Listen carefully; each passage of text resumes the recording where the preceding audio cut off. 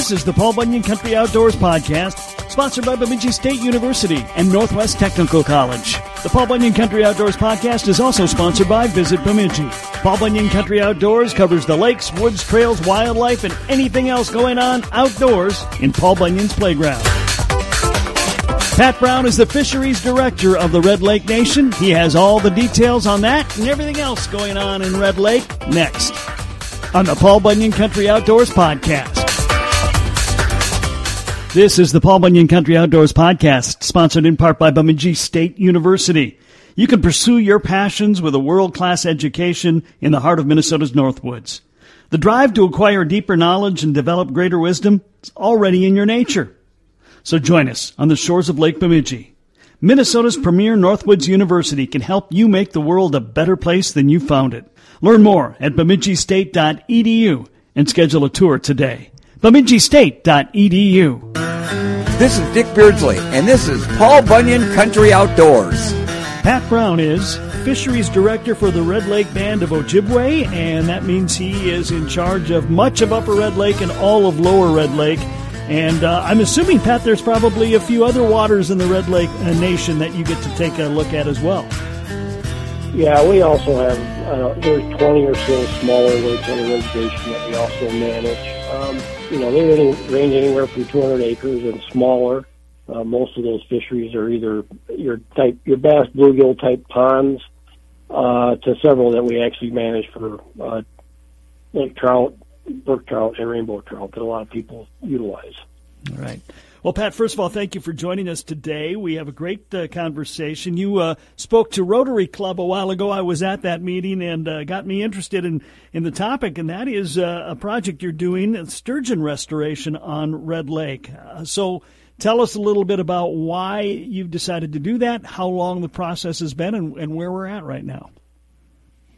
Okay, yeah, the lake sturgeon were native to the Red Lakes all the way since the turn of the century. And basically what happened, I think it was an awful lot of the land use practices when the non-natives moved into the area with logging or with farming and that type of thing. And then we also dammed up a lot of the rivers.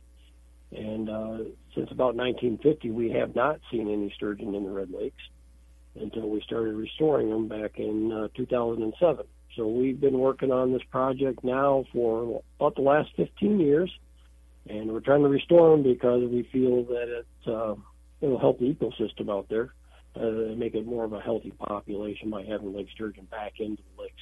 And our restoration effort is going extremely well. Okay.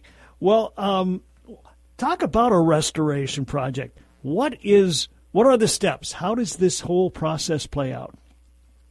So the way it plays out is usually when we do restorations. Now this is my second one that I've done here at Red Lake. I was involved with the walleye restoration back in the late 90s, and after we were able to get the walleyes back and running around, we were like, well, what else can we do to the lake to make it a healthier ecosystem? And one of that came up was the lake sturgeon. And basically, the first thing you have to do is you have to identify why the lake sturgeon or whatever fish species out there that you're trying to restore is what was the demise of them? Well, we think we identified that. Then after that, you basically just start trying to do some of the stockings like we did with the walleye, and now we're doing with the sturgeon, to try to get, a reproductive population back out there so it can take care of itself if managed correctly. Is there a timetable for when fishing will be, people will be able to fish for them? It's going to still be quite a while. Since 2007, we've probably put over 100,000 lake sturgeon out there. We stock nothing but fingerling lake sturgeon in the Red Lakes, and a fingerling lake sturgeon is somewhere between 5 and 7 inches. We usually try to stock, 10,000 a year, and we want to build about 20 different year classes out there. So we still have a ways to go on that. Lake sturgeon are a little bit different than walleye. And being that the males really don't even start reproducing until almost, say, 20 years old, and the females, sometimes it can be almost up to 25 years before they actually reach sexual maturity and actually start laying eggs. So it's a long process. Okay. And that's the one thing I've noticed about people in your field, Pat. You are not looking for instant gratification. No, basically what we are doing, it's not quite as bad as being a forester. But forester, when you start planting trees and things like that, it may be 2 or 3 generations of foresters down the road that actually reap some of the benefits of that. Mm-hmm. For a fisheries guy, and it's usually 1 or 2 generations. So what I'm doing here, basically the next person that steps in behind me will be the one that does the managing. But the main thing is we're just trying to do this so our kids and grandkids have the same opportunities that we have, or have a better resource to utilize. You mentioned that you think you figured out why the sturgeon depletion. What was it? I think a lot of it had to do with the damming of a lot of the rivers. There's been an awful lot of work, not just by the Red Lake Band, but with the White Earth Band, and then also the state of Minnesota and the Red Lake watershed to remove a lot of these dams, because they use those as migration corridors, and those migrations are usually for their spawning runs. And there's been an awful lot of work done here since, I think the state's been doing a lot of stuff probably since about the early 1980s. So, things are starting to come around now. I think they actually saw some fish that were spawning in the Red Lake River system last year for the first time. So the future looks bright for this species in the Red River watershed. Yeah, they're doing a lot of things throughout the area, and people are pretty excited about it, certainly. Obviously, a lot of people love to make that trip up to Rainy, and someday maybe they won't have to. Exactly. That's kind of what we're hoping. With climate change, we're always talking about that, too. I think the more places that we can get these fish in, the better chance they have of surviving if, the climate gets really bad. So, that was one of the main reasons why we did it right here in Red Lake. The band used to use them, so we'll see what happens in the future. Pat, so this is something you're doing on the Red Lake side. Of course, when the walleye restoration, that was a multi-jurisdictional project. Is this in conjunction with the DNR and the federal government, or is this something you guys are just doing? It's a partnership. We're doing a lot of the stocking. So basically, the way it works is we used to buy eggs from the Rainy River, actually the Rainy River First Nations, and then the U.S. Fish and Wildlife Service would take those eggs and then raise them down in Genoa, Wisconsin, at the Genoa National Fish Hatchery, mm-hmm. and then we would bring them back up here in the fall, and then we would put them in the lake. And we're in coordination with ourselves, with the U.S. Fish and Wildlife Service, Minnesota DNR, and the White Earth Band, because we're all working on this thing together, so we all know what each other's doing. Okay. So, again, it's down the road. It's something others will be able to take advantage of, certainly. But I love the fact that the state of Minnesota, the Red Lake Nation, and wherever else these things are done, there's a lot of work being done to bring back sturgeon and actually other populations as well. I love the fact that we're being aggressive this way. Yeah, it's a great model. I think the Red Lake walleye recovery was a model that has been used all over the country now, showing that the tribe and the states and the feds can all get together and work on these projects together, because we all have the same common goal, and that is what's best for the resource. And if we cooperate, it works great. Well, most of us in Minnesota are familiar with that one slice of Upper Red Lake, but obviously Red Lake, technically it's one large lake, correct, Pat? That's correct, yep. And there's so much of it we don't get to see, or I don't get to see. So tell me a little bit about that whole waterworks, that whole fishery. Yeah, so the whole fishery itself is, there's 2 large oval basins there, and each one of them is about 10 miles by 20 miles in size. And the lower lake is just a little bit larger than the upper lake. And on the reservation part, if you take all of the lower red and 2/3 of upper red, you're looking at about 227,000 acres. And then there's another 48,000 acres, which is actually on the state waters, which the state of Minnesota has jurisdiction over. So totally about 275,000 acres. Yep, 285,000 is about what we usually say. together. Wow. And they are actually the sixth largest lake in the United States, right behind the five Great Lakes that are fully within the United States. That is a lot of water. Bigger, but a lot of that it is. And Lake of the Woods, you've got a lot in Canada also. But, right. For the Red Lakes, it's right here. Okay. In the United States. Pat Brown is the fisheries director of the Red Lake Band of Ojibwe. We're talking about a sturgeon restoration on Upper or Lower Red Lake and everything else that's going on in the waters of Red Lake as well. More with Pat coming up. Hey, I'm Jason Rylander of North Country Guide Service. My back sure hurts from carrying Kev Jackson for all these years. If you're ready to write the next chapter of your life and love the outdoors, Northwest Technical College might be the perfect fit. Northwest Technical College in Bemidji has state-of-the-art technical education and 6 career paths in the heart of the Northwoods. Automotive, building trades, business, health, childcare, and manufacturing technology. We're surrounded by more than 400 lakes and acres of forests. You can be fishing, you can be hunting, and you can be plotting the course of your life, all at the same place. The shortest path to your dream job begins at Northwest Technical College, Bemidji's Technical College. Learn more today. Visit ntcmn.edu. Hi, this is Dick Beardsley, Bemidji Area Fishing Guide.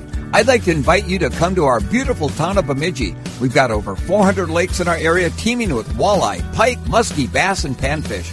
We're the gateway to the Chippewa National Forest. We've got miles upon miles of biking and hiking trails. Paul Bunyan and Babe the Blue Ox. Fine shops and eateries in downtown Bemidji. Headwaters of the mighty Mississippi at Itasca State Park. Beautiful resorts, hotels, and bed and breakfast. Visit Bemidji one step further. Hi, this is Nate Blazing with the Nisswa Guide League, and you're listening to Paul Bunyan Country Outdoor. Pat Brown is the Director of Fisheries for the Red Lake Nation. He's my guest today as we talk about all things Red Lake, including a sturgeon restoration project. We all know there's a ton of walleye in there. We're hearing reports that the crappies are making a comeback. We know there's some big northerns. Are there any other fish swimming in there that we're not aware of? The other ones that everyone knows about, the sheephead also. Yeah, but, that's right. Yes. Now we have sturgeon, and it's been kind of interesting. Now, the goldeye, which is a different species, I know a lot of people use them for bait for catfish. They actually are coming back too, and it's kind of a neat story. It will be very beneficial, I think, to the walleye because it's a very good forage item.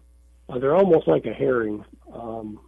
But they call them a goldeye, and they're very good smoked. A lot of people say in Manitoba and that really enjoy smoked goldeye, and so do the Red Lake members. So it's good to see those guys coming back too. Well, of course, the crappie was a big story after the walleye crash, and then of course kind of got.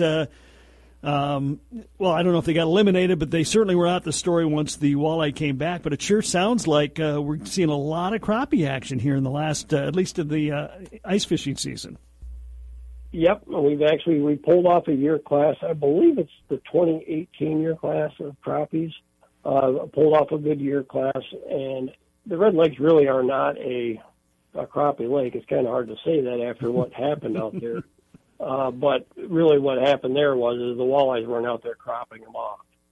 They basically they're asserting their dominance again on the lake, and they're the main predator. Every once in a while, there's always crappies out there, but you'll get one of those springs where we have a week or 10 days of real flat, calm weather when the crappies are out there spawning, and they're able to pull off a year class. And I think that's probably what happened that spring. Okay. Are we still stocking walleye, or is it all natural reproduction now? This is all natural reproduction. The main stockings that we did were 1999, 2001 to 2003, and we did a couple really small ones in 04 and 05 just to get a little bit better idea on the hatching rate out there. But we haven't stocked anything now close to 20 years in the Red Lakes, and it's just a phenomenal fishery. It's a walleye factory. It is a walleye factory. There's no other way to describe it. Yeah. It's amazing. The other thing, though, that you can get is it's one of the few places where you will find big northerns. Yep. That it is, and actually, the reports I'm getting from some of the tribal fishermen this year, there seems to be a lot more of these bigger pike running around this year. They've been kind of down the last 3 or 4 years. They haven't been hearing many reports of them, but again, high water years, they can pull off really good year classes, and I think we're starting to see some of those bigger fish running around again. And they'll be 40 to 45 inches in size, some of these fish. They definitely have shoulders on them when they come out of Red Lake. Wow. You know, Pat, one of the, we're on this show in particular, and I think most people who do podcasts or radio shows or TV shows about fishing, it's all about sport fishing. But on the Red Lake Nation side, there is commercial fishing on Red Lake. How does that work, and what is your role in the commercial fishery side? So my role in the commercial fisheries, I basically keep track of the harvest, how many pounds of walleye are being taken out of the lake, and then also working on setting the regulations for that. We used to be basically just a gill net fishery, and that's no longer the case. Most of the fish that are taken out of the Red Lakes now by our commercial fishermen are basically taken by hook and line. Oh. A tribal member can go out and he can catch up to 150 walleyes a day. And then they basically bring those into the commercial fishery, and they get paid by the pound of fish that they turn in. In the summer months, when the fish go out and scatter over the deeper water, our anglers can't seem to catch enough at that time because the fish are scattered. So then we do hire 2 or 3 gill net crews, which actually go out and set nets. They are actually hired by the commercial fishery itself, and then they turn those fish also into the fishery. Okay. And that just basically to supplement the catch. So it works out extremely well. And we will take some years we've taken upwards of close to 800,000 pounds since we started fishing again. But most years we're right in that 550 to 600,000 pound range, which is about 2 to 3 pounds of walleye per acre of reservation water. Wow. This thing just it just cranks out fish. I mean, what else can you say, really? That's exactly it. It's absolutely an amazing system to work on because of the amount of fish that this thing can produce. We always talk about all the walleyes, but the sheephead and that, it's unbelievable how many pounds of fish are actually in the lake. So how long you been working for Red Lake Fisheries? I started with the DNR up here in 1997, so I'm getting ready to start my 26th or 27th year here in June. So I've been here for a little while. Are you from this neck of the woods originally, Pat? I am not. I actually grew up in Rockford, Illinois, and then I went to Northland College over in Ashland, Wisconsin. Then I went to UMG for my graduate work and moved my way over here. Okay. Well, if you like fishing, this is a good place to live. It's a great place to live. The winters can be long sometimes. That's all right. You just have to find a hobby that you enjoy. There's plenty of fishing and skiing to do around here, so it's good. Yeah, absolutely. So you've been here quite a while. What got you interested in this kind of work? Really, when I was a kid, I was hunting and fishing with my dad for sure.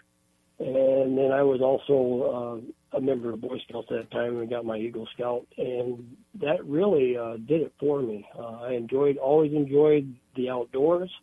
And when I got ready to make a career choice, I decided that I want to do something for natural resources so other folks can enjoy them as much as I have. So that's kind of got me into it, and I'm still doing it today. So we're here at the end of March, getting ready for April. So what's on your itinerary for the next couple of months in the fisheries world? In my fisheries world, what we'll be looking at is we're going to probably try to get out and net some pike and get some tags into them. We're doing a little study with the state on that one. We're also looking at possibly trying to get some eggs out of the Rainy River this spring, and that's a cooperative project between myself and the state and the Fish and Wildlife Service. And that could be pretty exciting.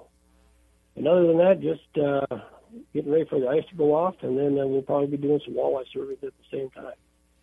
All right.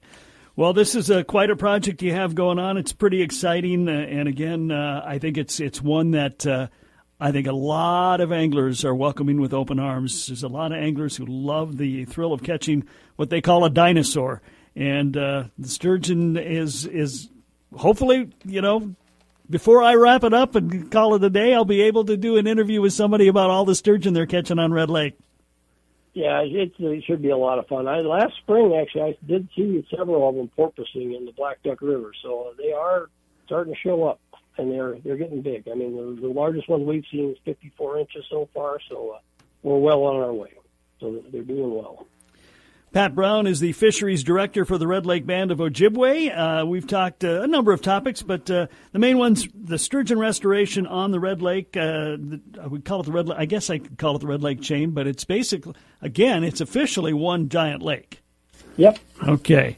Pat, anything else? Is. Anything else we should know about before we wrap it up today? Not really. Just go out and enjoy nature, and make sure to share it with the kids. Pat Brown, thank you so much for your time today. It was great talking to you. Yep. Thank you. You have a great day. Paul Bunyan Country.